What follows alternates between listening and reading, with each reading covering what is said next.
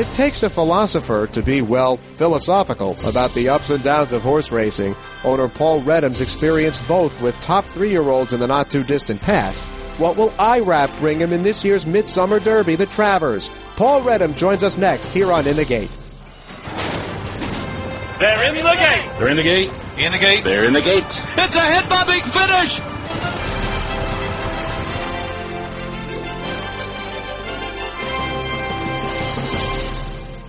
This is In the Gate, ESPN's Thoroughbred Racing podcast. My name is Barry Abrams. You can follow me on Twitter at @BAbramsVoice or on Facebook at Barry Abrams Voice. You can also get us on our YouTube channel by searching In the Gate Podcast. You can get us on SoundCloud as well, which services the iTunes Store and TuneIn.com. You can get us on that little pink podcatcher app on your phone that you didn't even know you had. And now you can subscribe to In the Gate in the Listen tab of the ESPN app. For the full In the Gate experience, subscribe now in the Listen tab of the ESPN app.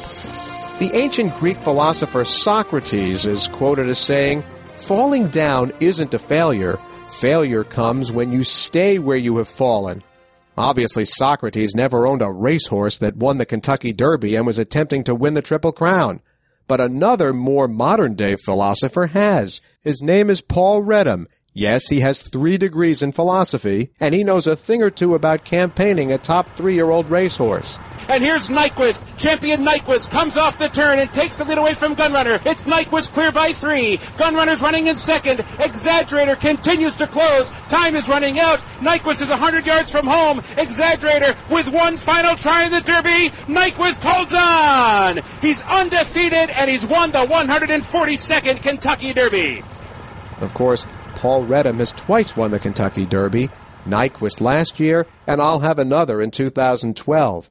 Both got hurt shortly thereafter, and their careers were over just like that. But Paul Reddam hasn't stayed where he has fallen, as Socrates would say. He has perhaps the most consistent 3-year-old dirt runner this year. It's the big favorite, Irap. Irap's homeward bound, has a lead by 6 lengths over Colonel Dark's Temper. A 16th to go, it's Irap. Irap will add the Indiana Derby to his impressive resume, winning by 5.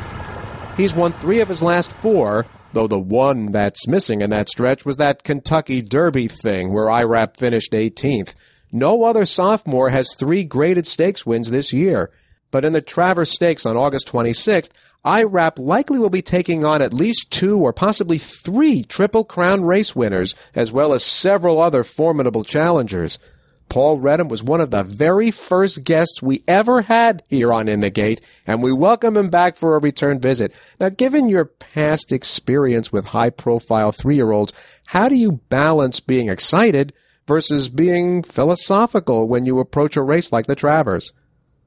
Well, I would say, having been in the situations of big races before, or what I've learned to do is try to contain expectations and just have things unfold. And I think about my first Kentucky Derby experience where I owned a piece of 10 Most Wanted and went over to the barn about an hour and a half before post time, and the trainer of the horse, Wally DeLassy, looked at me very seriously and he said, "An hour and a half from now, we're going to have won the Kentucky Derby." And I just thought to myself, oh, wow, this is just incredible. And then the race went off, and the horse got sandwiched by 2 horses out of the gate, and he just kind of ran around, and I think he finished about 9th or so, and I was absolutely devastated, drenching with sweat and just saying, that wasn't fair, like, can't we do it over?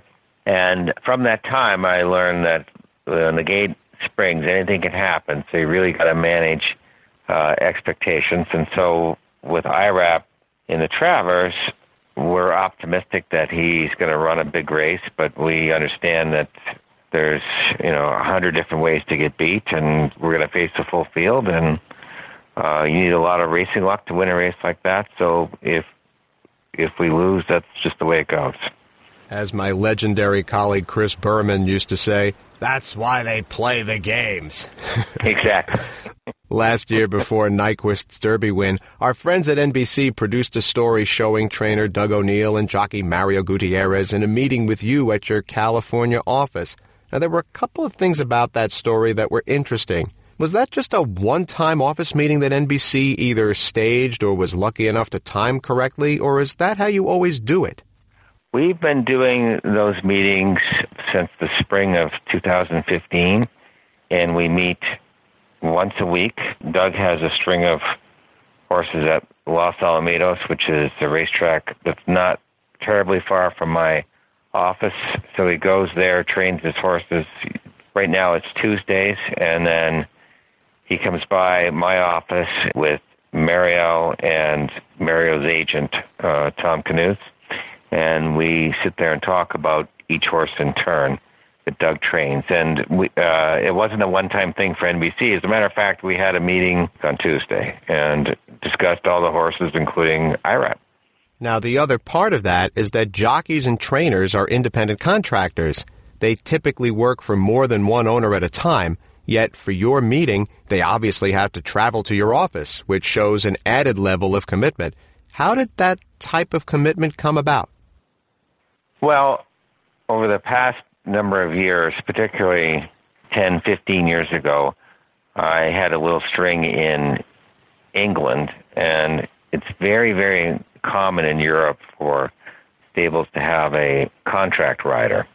And engaging basically one rider, I mean, we do sometimes have other riders when we're racing in more than one place at one time. And similarly, Mario Gutierrez does ride for other stables, but he rides 99% of the Reddam racing horses, and that's a large percentage of his mounts.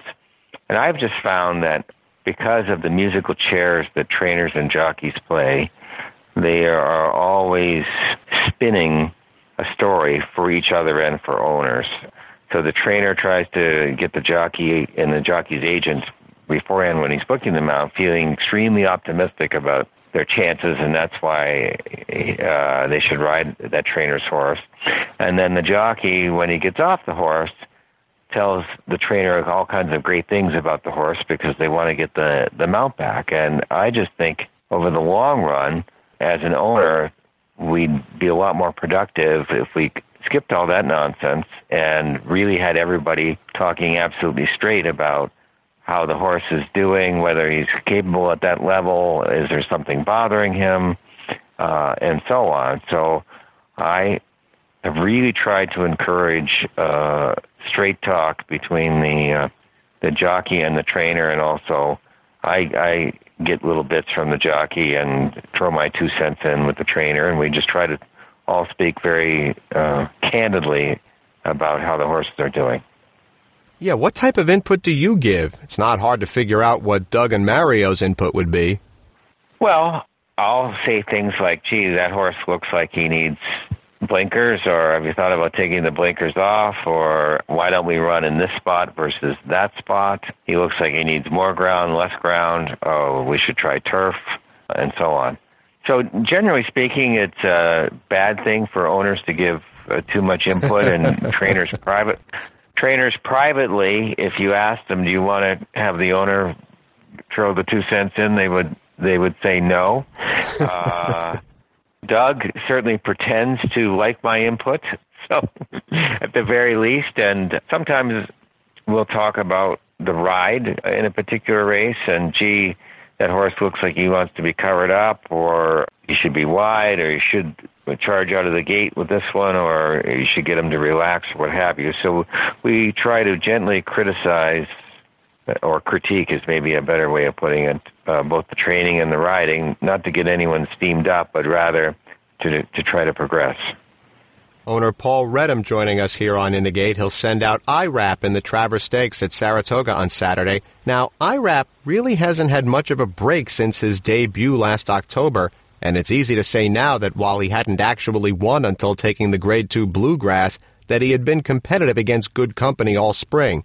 But come on, if I gave you truth serum, what would you say about entering the then winless Irap in the Bluegrass?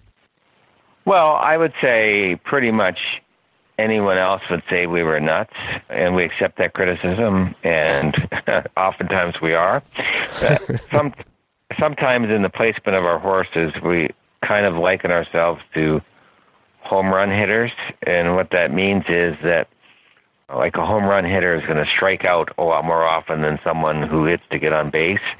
So we make a lot of big mistakes, but every once in a while we're successful with what seems like from the outside an unreasonable risk. So in the case of Irap, he ran a couple of times in New Mexico, and it was kind of disappointing performances, but he did have a foot that was bothering him, and it seemed like he was getting better. And, the question was, well, geez, in New Mexico, do we bring him back to California?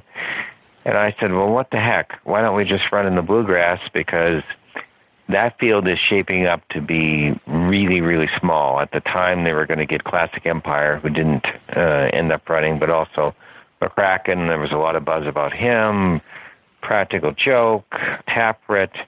So the field looked like it might be a 5 or 6 horse field. So we can always end up running in another maiden race in California. We know that they'll write a maiden this month and they'll write one next month. But these $1 million races only come around in a very short window in the 3-year-old year. So small field, well, let's be stupid, what the heck? And turned out that everyone thought it was a big fluke the day that it happened, meaning that all the other horses must have run well under their potential, because how could they get beat by a maiden? But I think now looking back in hindsight, it was clear that Irap was a better horse than people had been giving him credit, and maybe even us. And the horse he's a tiz now. He's kind of late mentally maturing, and he seems like he has his act together at this point. Gervin is there. Here's Irap on the 3 wide side with Untrapped. 1 furlong to go, and Irap is trying to challenge Gervin now. Here's Irap on the outside. Gervin on the inside, a 16th to go. Gervin is game. Irap resolute. Gervin, Irap together. Entering the winner's circle, it's Irap. 3 graded stakes wins in his last 4 starts, but the Travers isn't exactly going to be that small field. You're going to be talking about a heavyweight race here. Now, how do you feel about stepped-up competition, but a horse that himself has also stepped up recently? Well, look, the cliche is I wouldn't trade places with anyone, although I kind of probably feel that. I'm not going to use the cliche, but I think that, look, it wouldn't be surprising if he won, but as I was saying earlier, lots of things can happen. It wouldn't be surprising if he ran, 8th. But certainly we've seen in this year's 3-year-old crop, at the top, it's been a game of musical chairs where a horse gives a commanding performance and then next time lays an egg. And if we looked at the field, I would say it's a very evenly matched field, and there's probably 8 or 9 horses in there that wouldn't be a surprise in winning. And I would think, Irap will be about 5 to 1 or so, and, hopefully he gets a good trip. And he won the Indiana Derby very comfortably, but that was a level of competition certainly overall weaker than what we're going to face, so we don't know if that'll translate or not. The Ohio Derby win is looking better because Gervin came back to win the Haskell. Right, and I actually found myself betting on Gervin in the Haskell. So no, you didn't. Yes, I did. I felt doubly vindicated there, and the Haskell was certainly a really exciting race. Just touching off McCracken on the wire, and if you look at who has Irap beaten, well, he beat Gervin, as we were just saying. Not by much, but he did. And then he's already beaten McCracken and Taprit. And on the other hand, Always Dreaming won the Derby, and Irap was way back. So it's going to be the most exciting race of the year, I think. You once said that academia, your first life, was about one-upsmanship, which is a fascinating statement. Your second life, money lending, was about making a profit. It seems that both of those elements exist in horse racing, so where do you put the sport on that continuum? Well, I've kind of learned that horse racing is not if you play horse racing as a game of one-upmanship, you're definitely going to be the loser, because it's been said it's a very humbling game, and it certainly is, because great success is considered to be winning at a 20% rate. And that means 4 out of 5 times you're losing. So if you want to engage in one-upmanship, you're going to have a lot of disappointments. And as a horse, running a horse-owning business, it's certainly possible to make money. We've been lucky a few years, but overall, it's a tough business to make a profit because it is ultra competitive, and you got to be lucky in the end as well as doing some things that are outside of the box. So all that being said, to me, it's really a game of survival and being able to handle the rough times in it when things go badly. And then every once in a while, something great happens. And when it does, the feeling is just spectacular. So, we just take it as it comes, I guess, in the end. Of course, we all know you've been disappointed after flying cross-country to see your stars perform on the East Coast. Will you be in Saratoga for the Travers? Yes, we are planning to be in Saratoga for the Travers, and if everything goes right, we're going to run a filly and a 2-year-old New York bred stake the day before, so going to come in for a couple of days and then have a couple of other horses on the Travers card, but the Travers is obviously the big highlight. It's going to be a really exciting race. I already have been checking the weather way in advance, and it looks like it's going to be nice there. So we're looking to have a great time and hope to get lucky. Paul Reddam will send out Irap in the Travers Stakes. He has other stakes performers that weekend, too, including Frank Conversation and the Sword Dancer. Mr. Reddam, thank you so much for a few minutes. The best of luck over the weekend and going forward. Hey, thank you, Barry. Enjoyed talking with you. We're going to take a short break here on In the Gate, but when we come back, a deeper dive into the Travers Stakes with Bobby Ehalt of the New York Hot List Handicapping Service, so don't go away.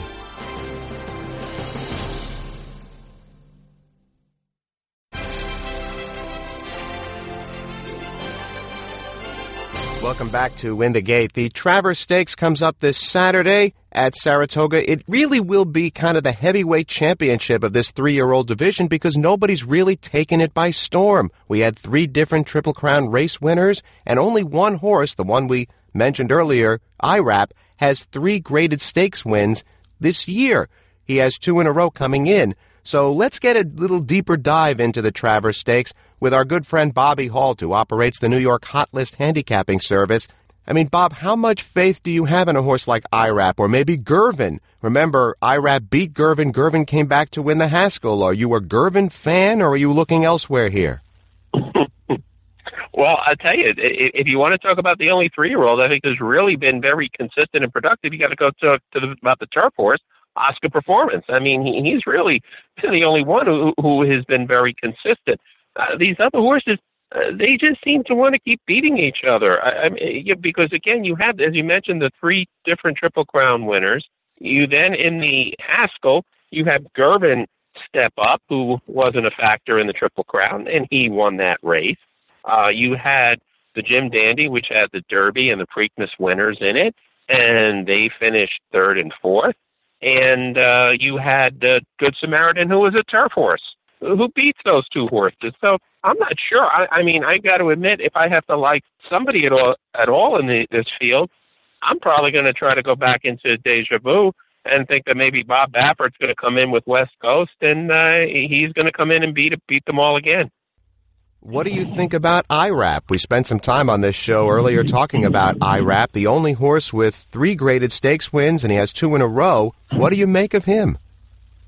He certainly is a factor. I kind of thought he was a notch below the top horses during the Triple Crown season, but you have to give him credit. I got to admit, I've watched the race several times. I still don't know how he won the Ohio Derby. It certainly looked like Gervin got his nose down, but you know what?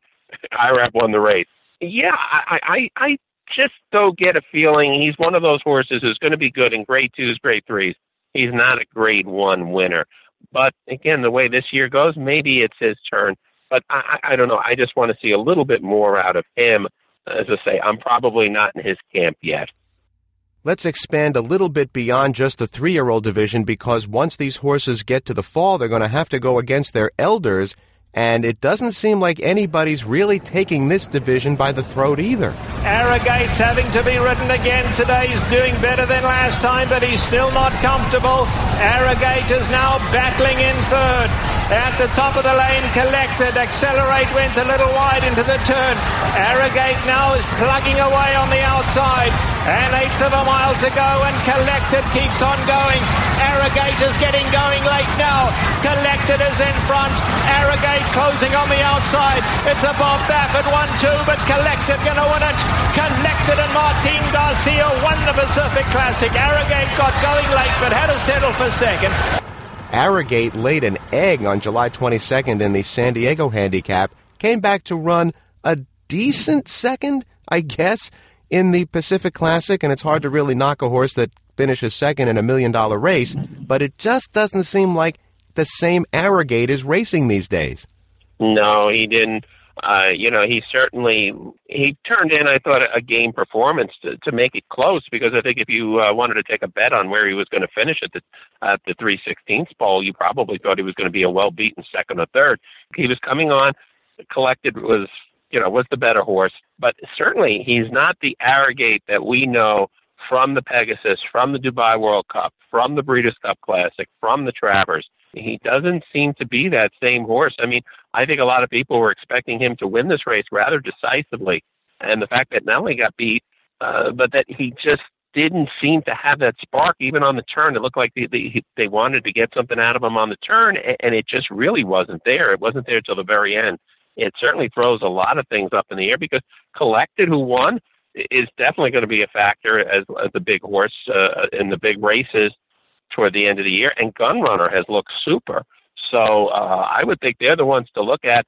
The 3-year-olds, well, we could go back to last year. And again, the 3-year-olds looked pretty bad until Arrogate came out of nowhere and just became this super horse. I don't think that's going to happen this year, because, Arrogate, again, was a secret to everybody. He was running in allowance races. These horses, we've seen them. They run against each other. They really haven't shown themselves to be much. I don't really think they would be a factor. They're going to be big factors in the Classic, unless maybe West Coast does turn out to be the next Baffert's Arrogate. I don't know. Gunrunner takes the lead. Gunrunner has taken over with a half mile to run, and he takes off as the field rounds the far turn. He's opened up a 2-length lead. On the outside, Breaking Lucky is second. Keen Ice has made his way up into third, but he's still far behind, and now Florent Giroux lets Gunrunner go, and he's opened up a 4-length lead. Breaking Lucky is second. Keen Ice on the outside is third as they come to the line. Gunrunner wins the Whitney. He won it by 6 over Keen Ice. You and I were both there at Saratoga when Gunrunner won the Whitney, and he's been very consistent, never really threw in a clunker, even if you go back to the 2016 Triple Crown campaign where he finished third in the Derby and won 2 races before that. I guess he would be your de facto leader and will probably race one more time before the Breeders' Cup Classic the week after the Travers and the Woodward at Saratoga. I don't think we're going to see Shaman Ghost back for the fall. He might have had a chance to challenge Gunrunner, but he will have throat surgery and probably won't make it back for the fall, so I don't know who else you really have to dominate here in the Classic division. Yeah, I would kind of think, especially given his ownership, that Frank Stronach, who owns him, also has this race called the Pegasus that he wants to fill with a horse in the last week of January. So I don't think they're really going to rush with that horse to try to make the Breeders' Cup if they can't, depending on how that surgery goes. So, yeah, that takes a major player out of the mix. But I'd say right now, when you're looking at the older horses, probably Gunrunner's now number 1, probably Collected or Arrogate 2-3 right in there. They were pretty close. But, I think it's going to be a pretty exciting race in the Breeders' Cup Classic when they all meet. But certainly Gunrunner's done nothing to make you think that he's certainly not a major contender this year. And Arrogate has you wondering what happened. This really makes me wonder, Bob, whether the Europeans might be emboldened to try some of their American-destined runners for the fall on the dirt in the Breeders' Cup Classic. I know Aidan O'Brien's never really been shy about trying that. He did so with the great Galileo and George Washington.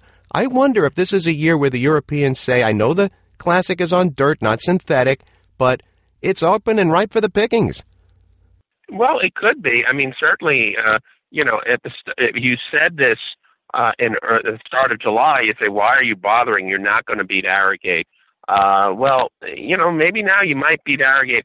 I still think, I would think they're going to try it. I mean, those kind of, the Coolmores of the world, they have so many horses. They might have somebody in there that they're going to try. But as I say, I do think Gunrunner is a legit horse. Collected has showed himself to be a legit horse after that. He had that big win in the Precisionist, and then he comes back and wins the Pacific Classic. He's a legit runner. And, I don't know. We're going to have to see what happens with Arrogate after this race to find out if, maybe there's a slight problem that they still have to fix, and they'll get him back at the top of his game. But we don't know. But I think the older division is pretty solid this year with a few horses who are pretty good. And I don't think it's certainly the older horses are kind of the same mess as we have with the 3-year-olds, where I wouldn't be surprised. I could probably, if anybody wins the Travers, I'm not going to say I'm shocked, because it seems like every time you turn around, some new face is going to come around and do something. Lots of plot twists coming up as we get towards the Breeders' Cup World Championship on the first weekend of November at Del Mar. Bobby Ehalt of the New York Hot List Handicapping Service, thanks again so much as always. Thanks, Barry. Always a pleasure. Our thanks to Bobby Ehalt and to Paul Reddam. At the Jockey Club Roundtable, there was a very important announcement about an innovative way to raise money for thoroughbred aftercare, finding new homes for retired horses, and the future for this venture appears to be sunny. It's a drop-down menu on a computer screen that, when you win a bet, allows you to donate to aftercare. You'll instantly receive a receipt with the charity's tax ID, so next April the government will be aware. The most interesting part of this idea was it was first brought up by PETA, the animal rights group horse racing folks endure. It isn't often the sport works hand in hand on an idea with PETA, but the intentions from both sides appear to be pure. A tip of the cap to the Stronach Group for realizing this innovation, as simple as it seems to execute. It'll take these kinds of goodwill gestures on an ongoing basis in an effort regarding bad press to refute.